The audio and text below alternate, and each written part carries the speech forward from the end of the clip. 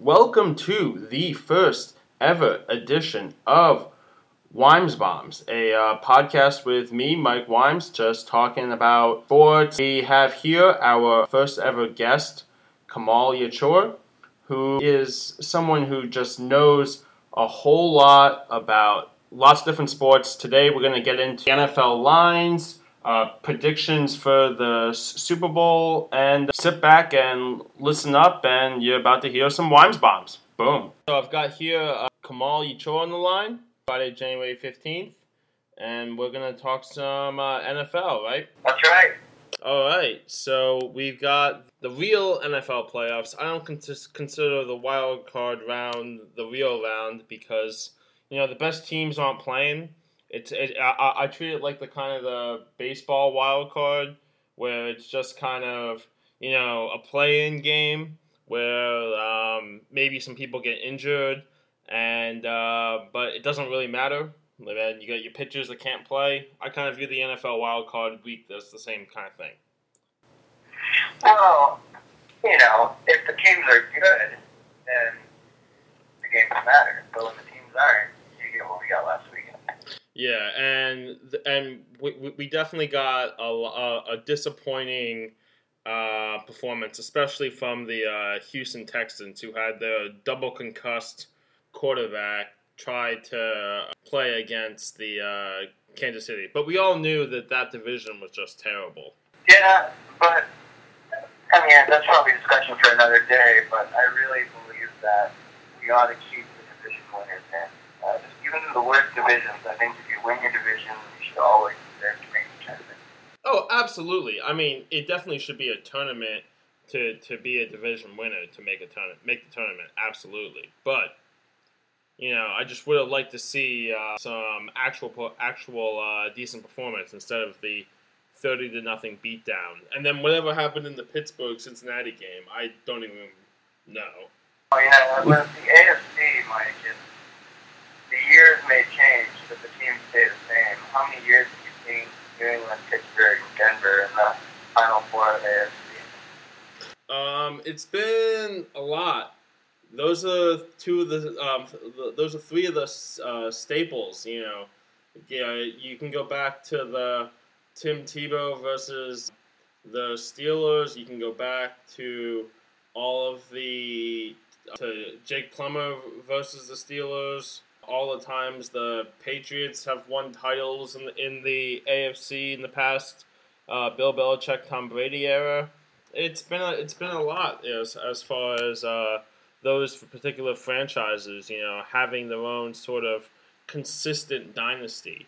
Whereas you see a lot more turnaround and turnover in the NFC.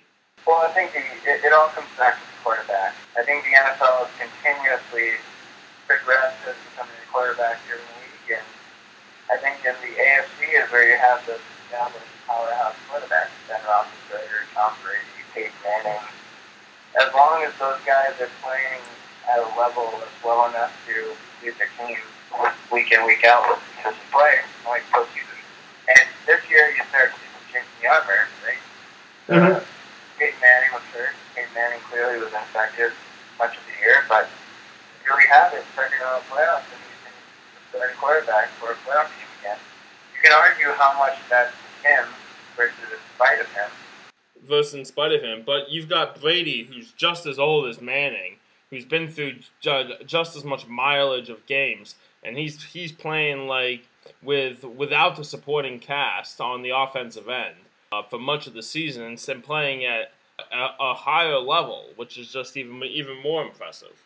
And I think that it would be, as a fan, it would be amazing just to have one more epic Brady versus Peyton showdown in the AFC Championship game. That's what everybody wants. That's what the conspirators of the NFL are going to be trying to do to have the refs throw the appropriate penalties, and the powers that be are going to be trying to put New England, Denver AFC title game. That's definitely what the media narrative would definitely want. And you've always been high in the conspiracy theories, but I don't discount them 100%, but I do think that it's less than a score. I think the max outcome references we have is if they're trying, which I'm still going through the premise, but if they are, it's 3 or 4 points at the most. I think a team already has to overcome various injuries, home field advantage. I think it's all within the scope of, if they play 10 times, the refs merely swing the outcome once. yeah, I would agree that the refs will swing the outcome maybe once or twice, but I do think they can swing the outcome by a touchdown or more. And I'll give you 2 pieces of evidence. One, Green Bay versus Seattle on that ridiculous last second touchdown catch that wasn't a catch, and then 2, the tuck rule. You know, I could just say the tuck rule. The Raiders got completely jobbed in the playoffs. You know, due to the refs making up an interpretation of what was clearly a fumble. Do you remember how long ago that tuck rule was? What year that was? I believe that was the 2001. So that was 14 years ago, and Brady and Woodson are still in the league this year. Yo, big ups to Charles Woodson. You know, this is the one guy who was on a competitive team, and he's like, you know what? I'm going to choose not to re-sign with a team that could potentially bring me to a championship, Green Bay. I'm not going to sign with a team that I had significant interest and championship aspirations, Denver, and I'm going to go back to my roots in Oakland because I feel comfortable in the Bay Area playing for Raiders organization. And it's just, the Raiders aren't the typical organization you associate with that kind of like chemistry and star power to yield all-time greats back like Charles Woodson. I mean, it's just a testament to loyalty. You don't see that anymore these days, emotion. Absolutely not. So we get into predictions for the game? Okay, so we got the... So I think the easiest game to predict right now is, as far if are we talking spreads, or are we just going to go for winners right now? I think we should talk spreads. I think that's what the people want. You know, like we gotta give the people what they want, and they do want some spreads. So let me pull that up real quick. But I think if you were just going to go to a pick'em, you know, it's clearly that with the Steelers' offense not having Antonio Brown, not having D'Angelo Williams, not having Le'Veon Bell, that it's clear, and Denver's defense being so prolific, that game is not going to be that close. Yeah, no argument there, Mike. I think that Denver's defense being the strength of that team and at home will find a way to take away the intermediate routes and the screen passes and so on, which that Roethlisberger clearly doesn't seem to have the arm strength with the torn ligaments in the shoulder to really push the ball downfield, and I think they're going to teach you, frankly.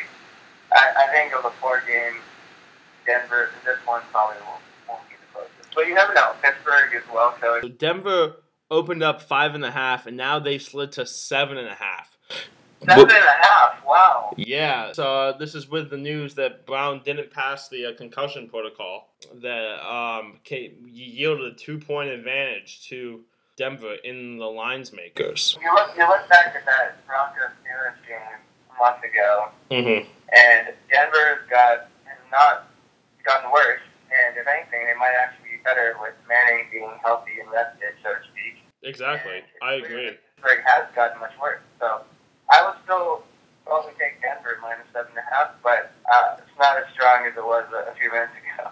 I would also take Denver's 7.5, but I think what you really want to do, you only have a 39.5 over/under, and that's definitely a better bet in a game like this. I see multiple defensive touchdowns taking place, probably one for each team, and I see Denver being able to get it done on the ground. I mean, Pittsburgh's defense is not that great. They haven't been that great throughout the season. I'm definitely going to go with the over on Denver, and the over on the 39.5 over under. Okay, that's nice. All right, so let's stick with the AFC. We got Kansas City, New England. This one has stayed with its open at -5, with New England being favored at home against this Kansas City Andy Reid-led team that was able to win 30-0 on the road against the Texans. More impressively, if you ask me, is that I don't think they've lost in October. They started out 1-5 this year and have been on an absolute tear. I can't see Brady and Belichick dropping this game just off of a bye, off of rest, giving Bill Belichick 2 weeks to game plan for this team.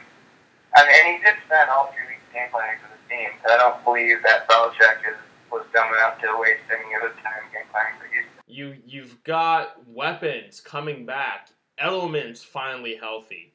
Gronk, they pretty much took a bye the last 2 weeks to make sure Gronk was healthy. Like Gronk was missed practice this week. He's questionable with something or the other. I don't think that's going to matter.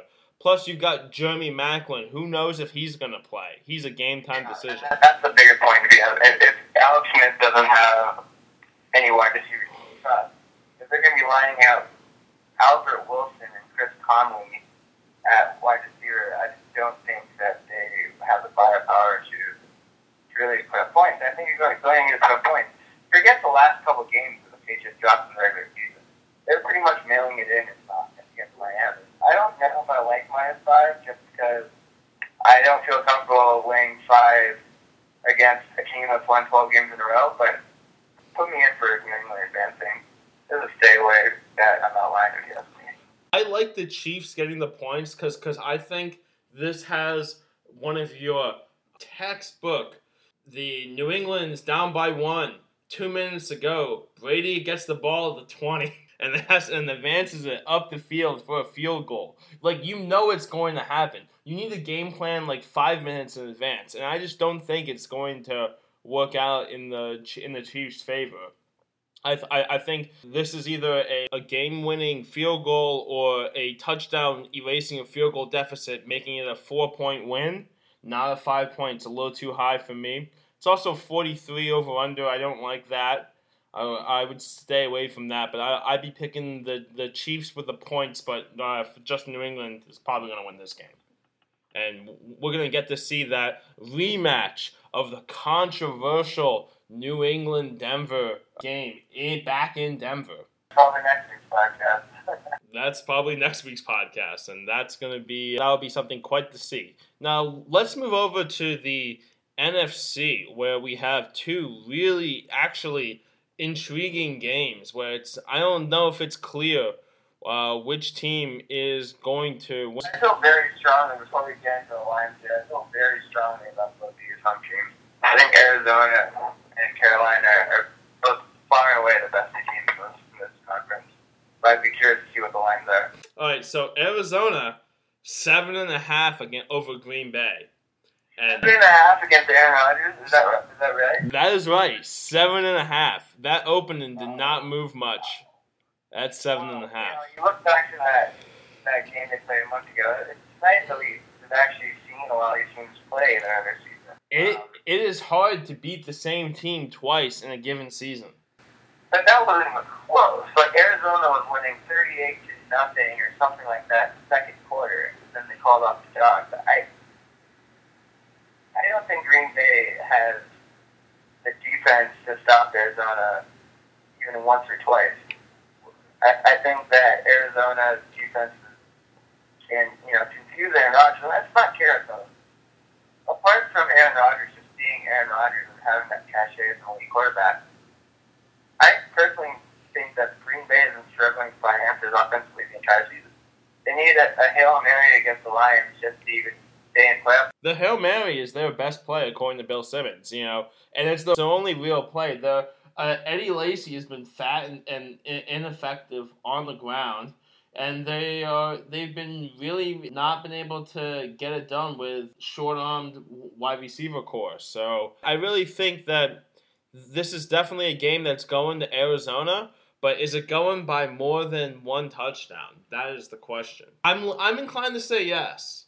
I am. You got to go with Arizona here, winning by more than one score, but I'm a little afraid of the 49.5 over-under. Getting all over-unders. I think over-unders are a sucker bet unless you actually know how the teams match up,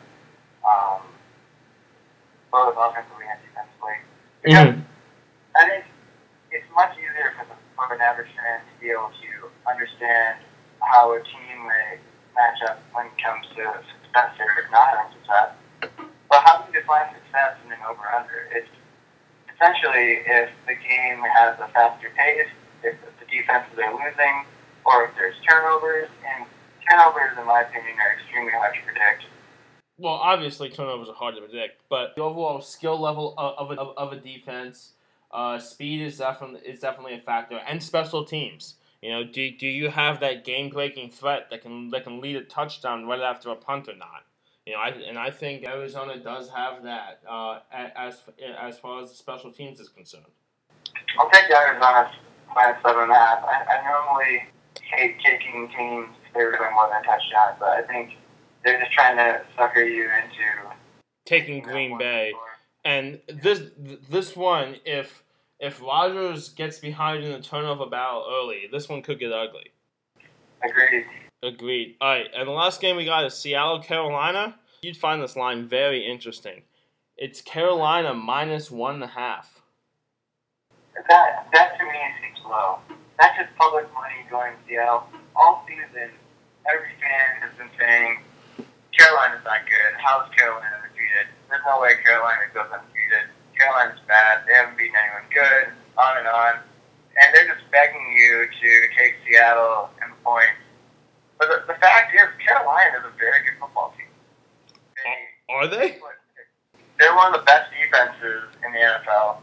They have playmakers at all three levels. They have one short, who might be the least well-known all-pro defensive player in the NFL at D-tackle spot. Luke Kuechly is a household name. He's an all-pro linebacker. Penn State. Josh Norman has really made a name for himself this year. It's not just height. I've seen him play in a couple games, and even when he's not making an interception, he's capable of shutting down the team's best receiver. And it's not like Seattle has a lot of weapons. They have Doug Baldwin, who has been going absolutely bananas ever since he's been able to be that number one wide receiver, stepping in for the injured Seattle guy. Like, Doug Baldwin has been very effective with Russell Wilson leading the way. Marshawn Lynch will play and I actually think that hurts Seattle more than it helps them. They've gone without Lynch for more than half the season, and all of a sudden they're just going to plug and play. I think that it takes a lot of getting used to a different back running style, especially the offensive lineman.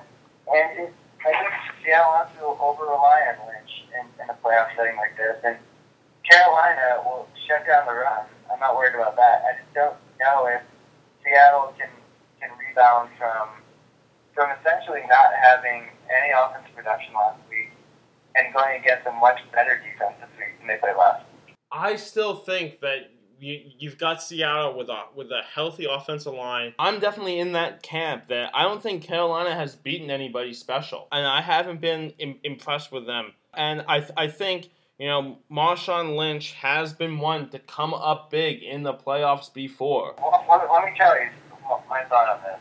So sure, Carolina may not have beaten anyone special this season, but they did beat Seattle. They did beat Seattle, and it is hard to beat the same team twice in a given season. You're taking Seattle here? I am taking Seattle with that 1.5 point. I like locking Carolina as my best bet of the weekend. My best bet is gotta be Denver. Denver 7.5. Denver 7.5. I think that one's pretty clear. Okay, do you have a surprise player of the weekend? A surprise player of the week? I think you gotta look for Patrick Peterson really shutting down the probably getting an interception, a key interception on Rodgers that's going to be one that is a game-killing drive in terms of the confidence and momentum of Green Bay, and really brings that game beyond a reasonable doubt. You? I'm going with Fitzgerald Toussaint, running back for the Steelers out of Michigan. He's bounced around the league a lot in his first 2 years, practice squad here, practice squad there. But late in the year, everybody's beat up, nobody's 100%, and fresh legs really matter. And Fitzgerald Toussaint runs hard. He runs first. Against Cincinnati, he really changed the pace of that game a couple times by, after a holding penalty, first and 20, just breaking through the line for 11, 12 yards. That really changes the dynamic of drives, especially when you're going up against a team who expects to shut down the run. I think if the Steelers can establish Toussaint early, they might be able to stay in that game longer than you expect. And then, who knows, Peyton Manning, we all know, it might be one of the worst playoff quarterbacks in the modern era, relative to his regular season success, obviously. That conditional was definitely important. Do you have a Super Bowl prediction at this point? I gotta say Arizona. I just think Arizona, top to bottom, offense, defense, really complete as a team, and I like their matchups. I think they should easily get past Green Bay, and they've proven they can beat Seattle before, and I think the Arizona-Carolina matchup is the one I really want to see. I don't think New England or Denver, which we're picking to win those 2 games, are fast enough to match up with Arizona. I tend to agree with you. At this stage in the game, I'd be inclined to take Arizona over any of the AFC teams. I just don't think the buzzsaw that is the Arizona Cardinals is going to be able to be slowed down at this point. All right, well, looking forward to it.